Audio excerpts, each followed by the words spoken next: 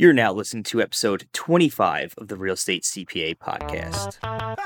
Your source for all things real estate, accounting, and tax. Here we reveal our secrets that can save you thousands in taxes, streamline your accounting process, and help grow your business. Stay tuned to hear insightful interviews with industry experts, successful real estate investors, and current clients on what strategies they use to grow their business and how they steer clear of Uncle Sam. Hi, everyone. Thanks for tuning in. Brandon Hall and Thomas Castelli here with seasoned real estate investor Matt Faircloth to discuss the state of the real estate market, investor relations, raising capital, and much more. Since 2004, Matt and his wife Liz have gained vast experience in bringing both residential and commercial properties to their highest and best use. This includes repositioning single-family homes, multifamily, apartment buildings, mixed-use retail, and office space. Before we jump right into today's episode, we want to remind you about our virtual workshops. They are not a webinar, but rather our virtual workshops are a highly interactive experience that puts you in a room with our tax strategists as well as fellow real estate investors. We will discuss a topic for the first 15 to 20 minutes and then open the room up for questions. This is the perfect opportunity to get answers to those real estate tax and accounting questions that you've been dying to ask, while at the same time discovering what other real estate investors are asking. You could sign up for our virtual workshops by visiting therealestatecpa.com/virtual-workshop or by following the link in the show notes below. And without further ado, let's get right into the show. Matt, pleasure to have you on today. Would you mind giving us a little bit of background around your story and how you got started in real estate? Sure. Thank you, Thomas. Thank you, Brandon, for having me here. So my backstory is that I graduated from Virginia Tech with a degree in engineering, but realized very quickly I didn't want to be an engineer. I didn't want to do what an engineer did. So I got a job in sales, did that for a while, and then got into real estate in 2005, which was a great time to get into real estate. Quit my day job, got married, quit my day job, and started investing full time. And I survived the uptick and then survived the downturn, in 2009, 10, 11 in there, and have built a business of real estate ownership, real estate management, since 2005. And have gotten into all kinds of cool stuff, such as, we've done apartment building deals, we've done single family home deals. We've done a lot of fix and flips. We own an office complex. We're into a lot of interesting stuff, and we continue to expand. We do a lot of it, through raising money from investors and raising passive investors that want to get involved in what we do without doing the day-to-day stuff that it takes to own real estate. So that's me and my company in a nutshell. As you know, one thing I just noticed you said there was you survived the uptick and the downtick, the recent recession. And some of our clients, some of the people in the industry at this point think we may be close to the top of the market.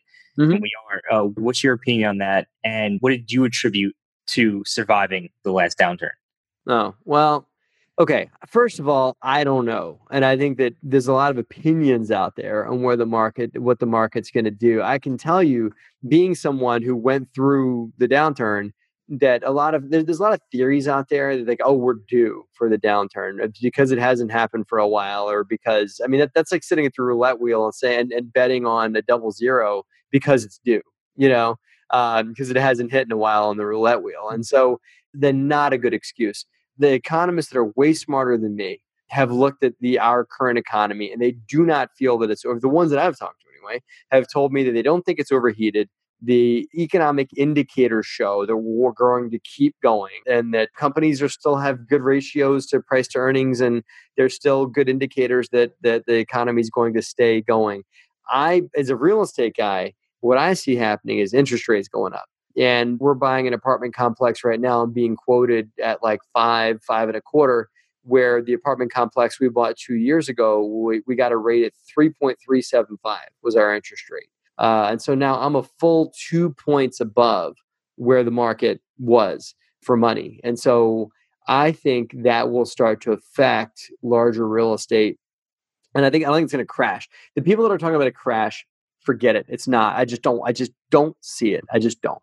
I do think that things are going to slow down. And aside from like a third party thing, World War or something bad happening, so some catastrophic events or something like that, that could throw us all through a tailspin. But I don't predict a real estate crash. There's a lot of people I see that are just sitting on their money waiting for the market to crash so they can get in. I don't think that's a good reason to do that, but I do think things are going to slow down, which would probably be good for us if they just pulled back a little bit and maybe got a little less aggressive. So that's what I think. And it'll be nothing like what we saw in 2008, 2009, which was complete like standstill, bottom fell out. It was bad. I mean, it's not something that anyone should wish should happen again. The people that are wishing for it to happen again don't own any real estate. You know? Right. But they might after after such a crash. They know, but they don't have the balls to go out and pick it up themselves. They don't. Pardon my French. They don't have the courage to go out and get it. They don't realize that when that happened, you could not get a loan. You could not get equity. You could not get anything. The reason that it stopped was because the flow of finance stopped as well. That's why the bottom fell out. And also because of overinflated mortgages and subprime garbage and stuff like that. Because of all that, that's another reason. But you couldn't go and just buy any piece of real estate you wanted to for super cheap price. You couldn't get a loan. They didn't see the other side of that. I did. Yeah. Good. Great thoughts. Excellent thoughts. Yeah. Let's assume that a crash doesn't happen, but let's assume that there's a downturn or a pullback. Yeah. Moderate, not crash level, not run for the hills level. A slowdown. Right. A slowdown. What do you do as a real estate investor? What do you do to protect yourself during something like that? Well, I'm locking rates for as long as I can right now. When we do refinance or because again, rates are going to go up. And so I'm trying to lock interest rates for 10 years for most of my purchases or refinances of property or whatever. That's what I'm that's the biggest thing I can do. I'm also I try and buy in areas that are somewhat recession resistant. You can say people say recession proof. Well, you can't be recession proof. You can be recession resistant though. I don't do luxury real estate at all because I think that if we do have a slowdown or a topple, if there is a bubble, it's in luxury real estate. If you look at the price of schwanky, nice real estate in nice A+ areas, that's really what's run up big. Like, prices of properties in San Francisco and lower Manhattan and whatever. So I don't do stuff in luxury A+ markets. I do workforce housing, for folks that are just the bread and butter of the economy, earning their income right around the median. That's the kind of real estate that I do to hedge my bets against the slowdown. That's exactly the way I look at it too. Workforce housing, being C-class assets. I always look at it as during a recession, those assets are going to be the ones that are going to be protected. The higher end stuff, people can always leave because they don't need it, but you need somewhere to live. So why not? I look at that being C-class space as that perfect in between. Mm-hmm. Yeah. And not D-class assets, not A-class assets, maybe like a C+ somewhere in there. That's what we go after. So, with all these different assets you have, how do you end up handling your accounting and bookkeeping side of the business? Do you handle it yourself or you outsource that? We're in the middle of a transition right now. It's funny you bring that up because I was actually at a conference, if I can plug you, Brandon, that you got into you've like planted all kinds of little seeds in my head, man, when we were waiting out in front of that restaurant at the Mid-Atlantic Summit last year. He's like, well, have you tried Bill.com? I'm like, have you tried this? Have you done that? I'm like, no. And so since that conversation, you spurred a lot of inspiration in us as a company to, get with the program and start and do more online accounting and look at right before that, we had a full-time office manager that ran a lot of our financials and ran a lot of our bills coming in and out. She was working 40 hours a week. We're now transitioning out of that position and looking to do a lot of our work through just third-party bookkeeping, through eChecks, ACH, third-party services to run our books and to keep our financials, QuickBooks Online, which we've been able to do because we used to manage the real estate directly. If you do that, if any of your listeners are doing that, they need a third party. I think they need a third-party service like Rent Manager, Appfolio, Buildium. What's the other one? I might have missed one. Oh, Yardi. One of those four to do their company financials. You can get QuickBooks to do it, but as I understand, you guys could probably debate me on this. It'd be a good conversation. I understand you have to trick QuickBooks into running real estate directly, meaning like tenants paying rent into the system and everything like that. Is that true? Yeah, we don't recommend QuickBooks for property management. QuickBooks would be the software where you consolidate the financial reports, like going out to your investors or just your own financial reports. But you would definitely need something like an Appfolio or Buildium that it's actually managing the properties, paying the bills, collecting the rents, all that. We used to. Appfolio's like, Craigslist merged with merged with QuickBooks, but it understands how to work with tenants as well. Yeah, we love Appfolio and Rent Manager too, and they're all great. But our property manager uses that, and they send us a wire for our proceeds at the end of the month, and then they send us a P&L and an owner statement, right?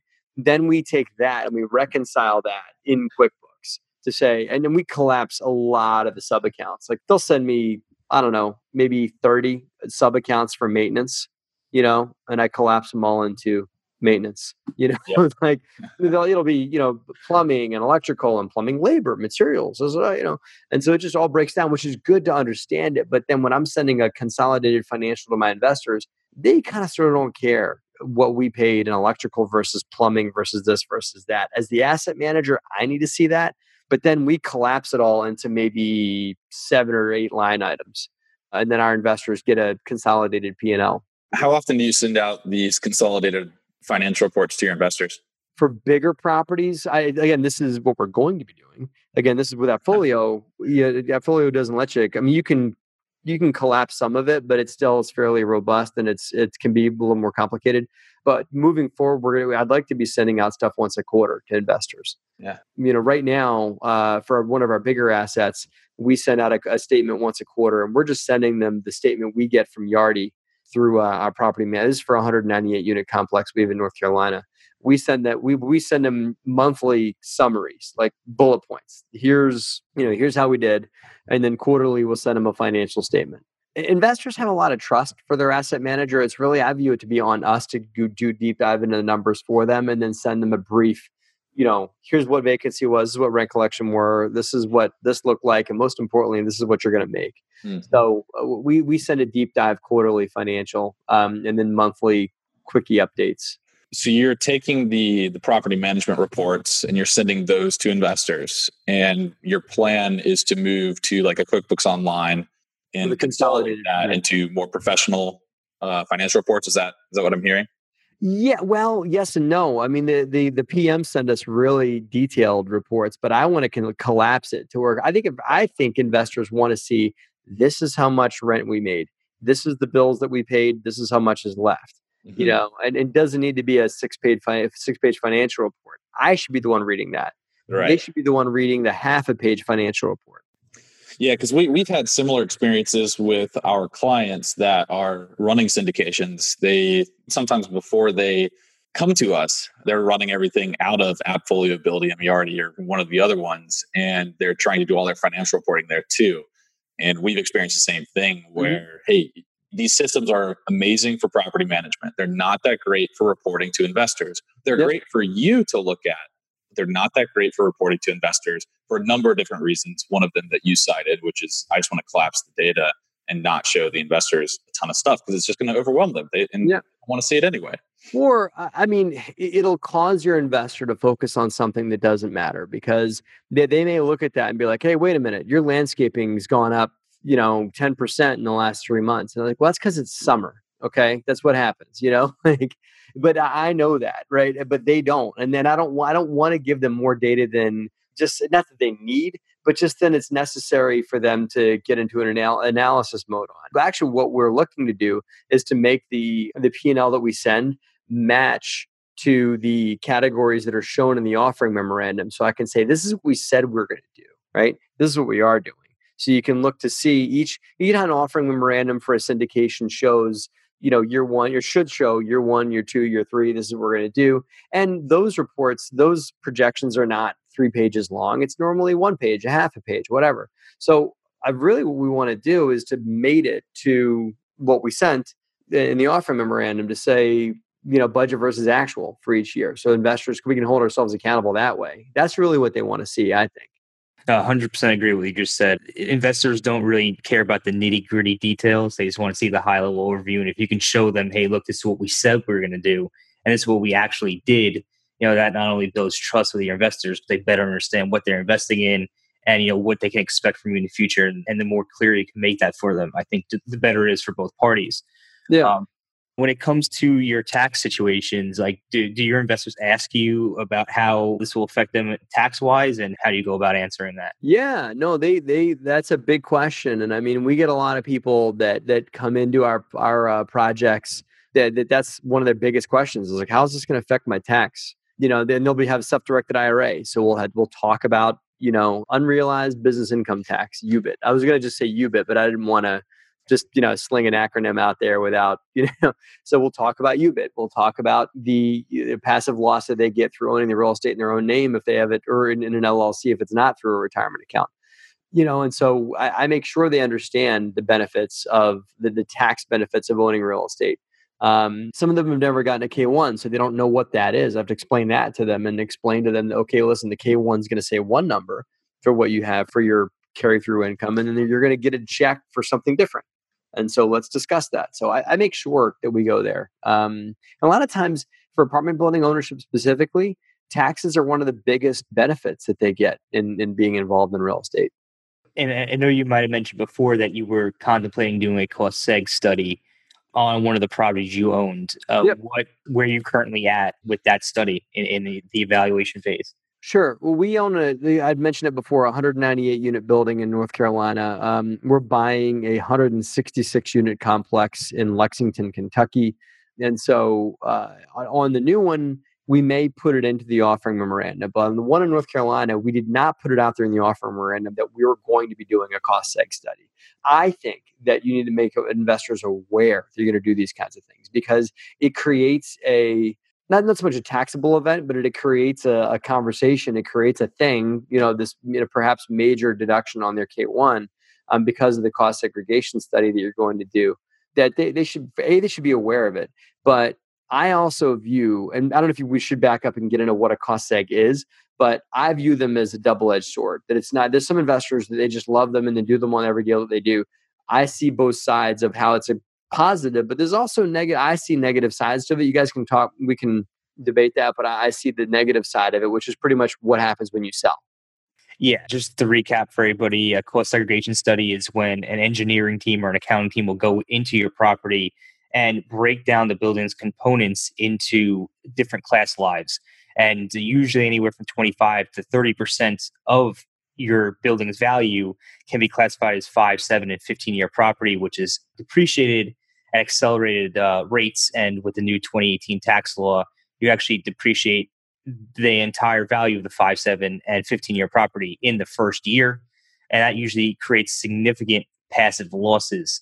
Mm-hmm. And the benefit of that is you get increased cash flow in the beginning years. The downside to that is there's depreciation recapture tax, which is taxed up to 25% on the back end once you sell the property. And I think that's what you were talking about, Matt, the downside, the dark side of it. Yeah. Well, there's investors out there that let's say I owned an apartment building in my own name, not my own name, or just I own myself. I didn't syndicate it. Then I want to hold it for as long as I want to hold it. And then I want to sell. I can then sell it and then do a 1031 exchange where I can do I can defer the income tax, defer the depreciation payback, defer all that stuff and roll it into the next asset and then do a cost seg study there and then start the carousel all over again, right? And if you are a sole owner, then you hold it for, hold it for as long as you can, keep doing tax deferred exchanges, and then, at some point die and pass it along to your kids or your heirs, and a lot of the tax stuff gets wiped, right? That's the way, that's layman's explanation of this, not a CPA's explanation. But because we're syndicating and because we're bringing in large pools of investors to be a part of these deals, we can't, not that we can't, but it's difficult to do tax deferred exchanges and to get out to like herd the cats and to get all the investors to agree to we're all going to stick around for another 5 years and trade into the next deal. Probably is not going to happen for larger stuff. We've done 1031s on smaller collections of investors, but for the one in North Carolina, we have 35 investors, so the chances of them all agreeing to roll into the next one, it's probably slim. One of those 35 is going to say no. And more likely half of them will, so that's the double-edged sword. But talk to me, why is that not a concern, or is that a concern, or is that not a concern, or is there a way around it? Take me to school. Well, I would say that if you're going to be doing large syndications and you get a lot of accredited investors in there, chances are they're going to be taxed at 35, 37% tax bracket, right? Sure. So they're getting to defer that income because you're doing the cost seg and you're getting those depreciations and you're essentially getting a loss. They're not paying the income they could potentially be paying at a 35 or 37% tax rate. Whereas when it's recaptured, it's only recaptured at a maximum of 25%. So if you think about it, if you didn't do the cost seg and then you did have income, say you did show a positive income, they're paying it at 35, 37% on that income, whereas they're only recapturing at 25%. So there's a 12% spread there. So that would be, on a syndication, assuming most of them are accredited investors, I think that's where it makes sense. But, to your point, I also agree that if you're going to try to do the 1031 route, it is very difficult to do on a syndication. Yeah. There's a couple other factors there too, like can your investors even take the passive losses if they're generated? Unless they are a spouse as a real estate professional, or they have passive income to offset the passive losses that you're generating, they might not even be able to take the passive losses, just depending on their personal situation. And they might instead just become suspended and carry forward. But like you said, we have clients that will not engage in cost seg studies because they don't want to have the shock and awe at some later point when they have massive gains that their investors are going to report as a result of taking the cost seg study in an earlier year. Yeah. Yeah.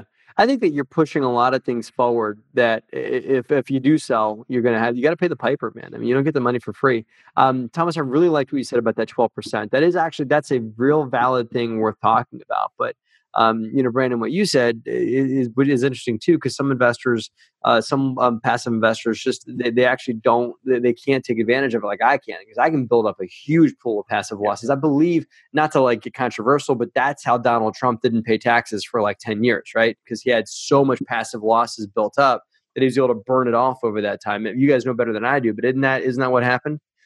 Partially. He also utilized a loophole in the tax code that was subsequently closed after he utilized it. So yes and no. But, yeah. But I mean, that's a good point, because I can see it. There's syndicators that look at it and say, oh, wow, cost seg is definitely something that I need to do for myself. But what about your investors? Where do they stand? And our syndicators that do use cost seg successfully will generally have something in the operating agreement that the investor is signing, or they will be talking to investors about this and making sure that they can use it. So they kind of understand their investor situation from a tax perspective before they pull the trigger, which is really interesting, because now we're not just real estate investing, we're actually trying to maximize our investor returns. So this is an interesting conversation, and I didn't even know we were going to go here on your podcast, but I just thought I got two, super smart tax guys in front of me here. And I think it'd be good for your audience for a cool conversation. We own an office building, and I've got a solar guy that's banging on my door to put solar on the roof of this building I'm sitting in right now. And the way that he's been talking about doing it is saying, okay, you take a high net worth individual. That high net worth individual becomes a partner with you, and they front the money. The solar system has a 30% dollar for dollar tax credit, meaning every nickel that he puts up for that system, 30% of that gets a direct credit on his income tax, not a tax deduction. He gets a tax forgiveness for every dollar, for 30% of that cost of the solar system. On top of that, we get to depreciate 100%. 100% of the depreciation cost could kick in 2018. If we do it in 2019, is 50%. Still a nice benefit, right? Mm-hmm. There are some LLC shell games you have to play to pass all of those benefits over to the investor, to where me as the owner of the building, really what I want cheap electricity. I want electricity off the grid from the solar system. I happen to be in New Jersey. New Jersey has these things called SREC, standing for SREC, I think Solar Renewable Energy Credits.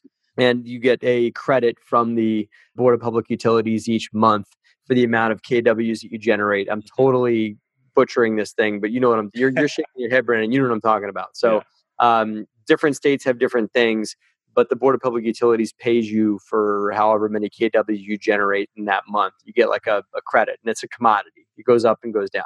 So what are your thoughts on the tax benefits of solar that I totally summarized right there. There's way more to it, but that's what a solar guy is pitching me right now. Yeah.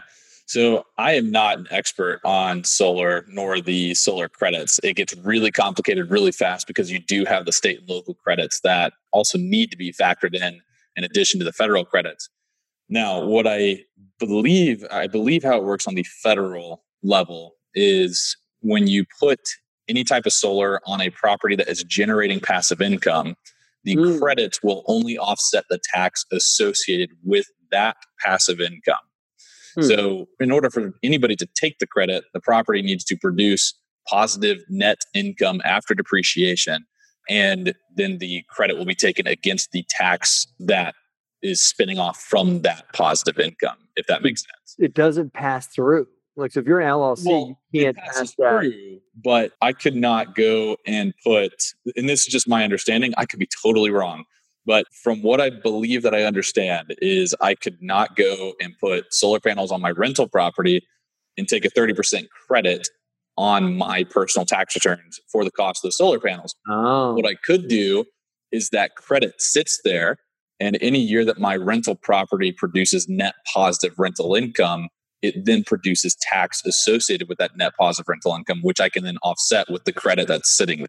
Well, what you could do is you could sell the rental property within a couple of years, because I do understand that there is a sunset clause on those tax credits. I think it's 5 years that you got to use them. And so, as you know, rental property, unless you've got a screaming hot deal, rental property, because of depreciation and because of everything else, not it's like solar depreciation, just the property itself, they don't make a whole lot of money on paper after you've taken a lot of the deductions that are associated with them. You make your most of your taxable money comes in after you sell them. They make cash flow, or they should, and they're supposed to. But on a tax perspective, they actually don't make a ton in that. So what if you were to put solar on a rental property and then sell that rental property, and that would create a taxable event, but you would be forgiven that tax, I would think, because again, these are three guys. We don't know. We're not like solar experts or whatnot, but it's an interesting conversation. And I think that it's one of those things that more real estate guys should be looking into, because hey, it's a good thing to do. You're kind of freeing the planet of all this carbon that we're pumping into the air. And also there's some benefits out there for it, which I think are not as broadcast as they could be around it. So I thought I'd be curious to at least bring up the conversation for interest, Yeah. I believe that it works in the way that you just described. So if you liquidate the property, you have capital gain. You can use the credits to offset that. The problem with that is capital gain is taxed at a maximum 23.8%. So I'm using credits to offset something that's, I guess dollar for dollar, it wouldn't really matter at the end of the day. So yeah, we'll just call it viable. And then we'll just say it's depending on your facts and circumstances and the location that you live in. Please contact your provider to learn more. Yeah. I think it's one of those things that is interesting, and one more tax thing to bring up, those SRECs are not taxable. Like when you get those renewable energy credits from the local board in New Jersey anyway, from the Board of Public Utilities in New Jersey anyway, the SRECs are not taxable income, which is pretty cool. The one thing about the tax credits for the energy, for the solar, is there's a bunch of clients who did ask me about that like a few months ago, and I did a whole entire like research report for them on exactly how it would work. I just don't recall off the top of my head. So if you're out there and you want to know about it, feel free to ask your tax advisor. Feel free to ask us, and we'll get you an answer. Right now, we just can't give you a definitive answer. This just goes to show that there are, and again, let's like all the way back, right? There are so many great tax benefits that I'm preaching to the choir, but so many great tax benefits that you can check out in real estate, and that's cost segregation analysis, solar, just the simple concept of depreciation and how it benefits a passive investor, possibly, and how it benefits us benefits me as the operator or the general partner. I mean, we sold an apartment building one time, like a big apartment building that we were the sole owners of, and we got to keep every dime because we had so many carry forward losses. As real estate professionals, we got to keep all the money from selling this apartment complex tax-free. It was phenomenal. It was a really, really great shot in the arm for our company. And so I just think that real estate is such a great vehicle for tax creativity, for tax benefits. Yeah, there's a person in one of my mastermind groups that makes a living off of getting her clients to invest in Georgia film credits. Now, I have no idea what those are or how they work, but it sounded cool when she was talking about them. Yeah. You are right. There's tons of different tax things that you can do, and a lot that, man, even us, like we like to be creative. We bill ourselves out as creative real estate CPAs. We try to figure out Yeah. cool things that we can do to help lower your taxable income. And then I hear about Georgia film credits, and I'm like, man, we're just Yeah. surface over here. There's another thing called conservation easements. Have you heard Yes. about those? Oh yeah. Yeah. Yes.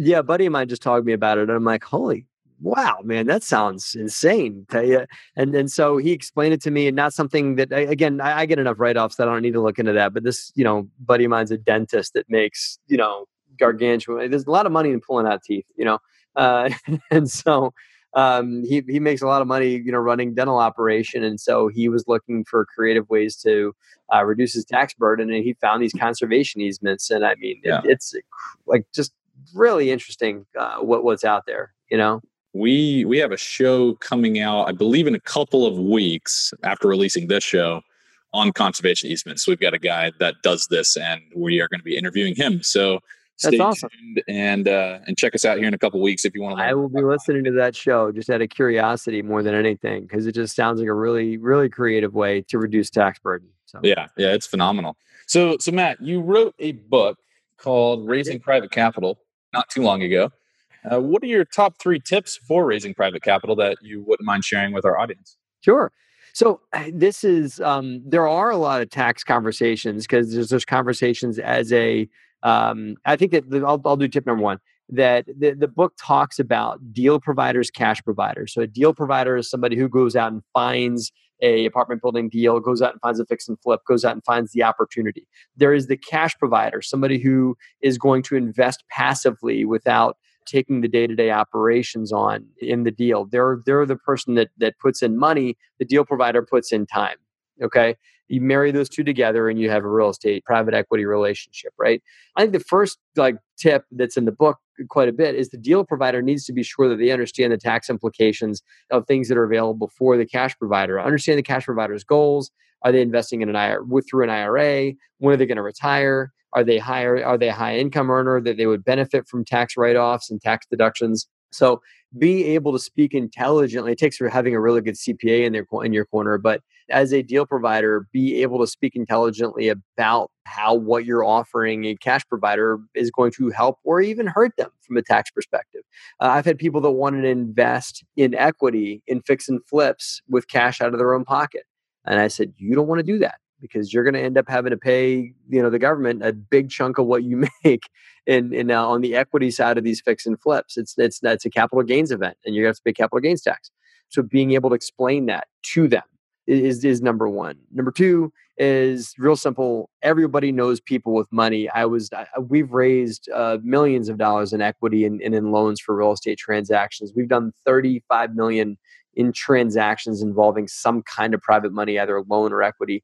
And the bottom line is that I'm not a member of a country club. I didn't go to an Ivy League school. I'm not just, bred all around money and that's how I did it. These are just, I was able to build it up originally through my own personal network and then slowly took it out from there. And so I submitted that anyone reading that book, if they look at it the right way, they know there is money in their network that they can tap into themselves. And the book gives them the tools on how to look for it, where to find it, how to close it, how to bring it into your business. And the third thing that the book talks about is cautionary tales, personal stuff that's happened to me where we've had bad things happen in the real estate business involving private money, and how to avoid those things. And also just how to unwind a private money arrangement, because people don't talk enough.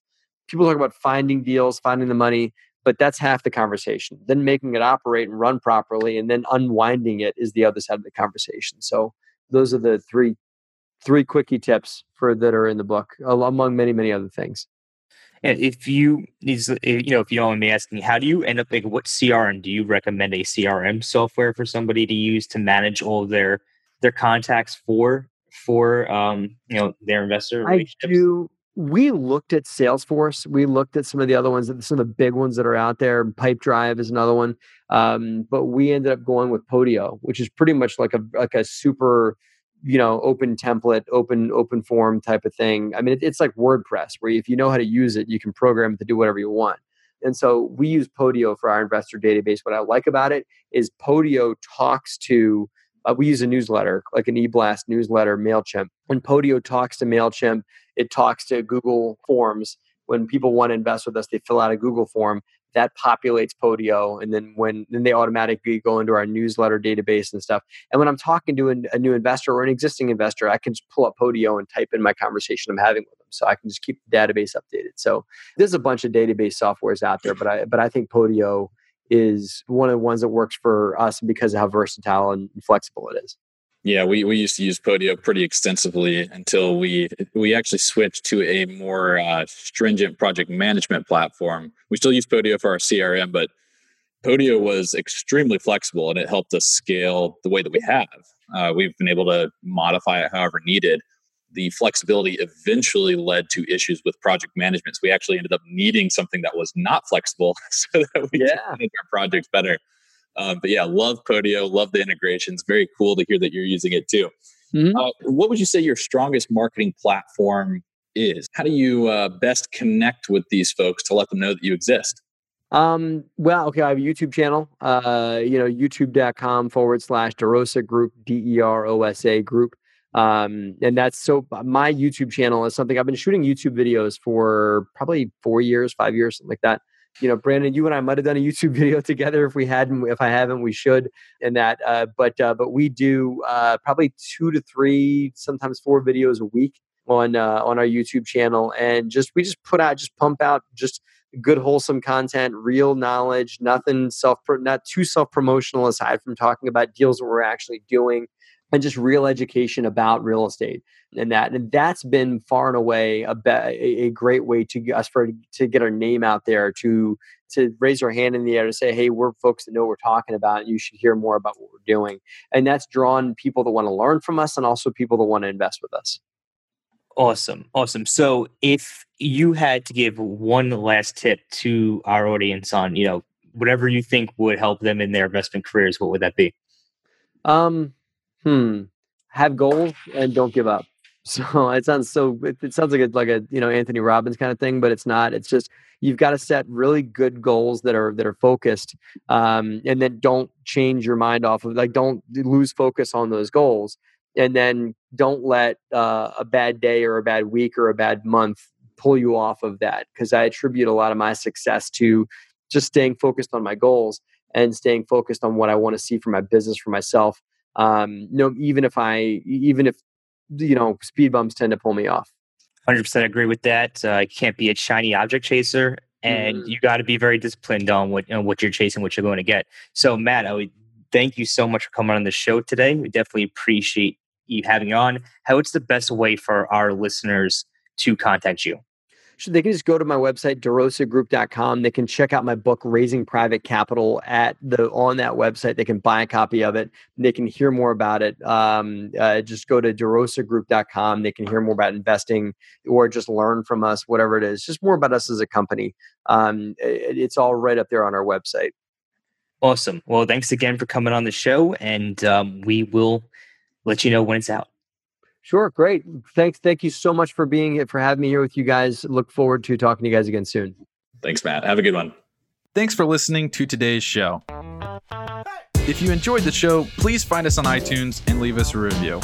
You can also email us at contact@therealestatecpa.com with any feedback or topic suggestions.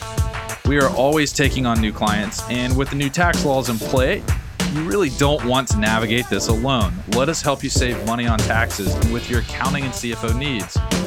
To become a client, navigate to our client page at therealestatecpa.com and fill out a web form with as much detail about your situation as possible. Thanks so much for listening. Have a great rest of your week.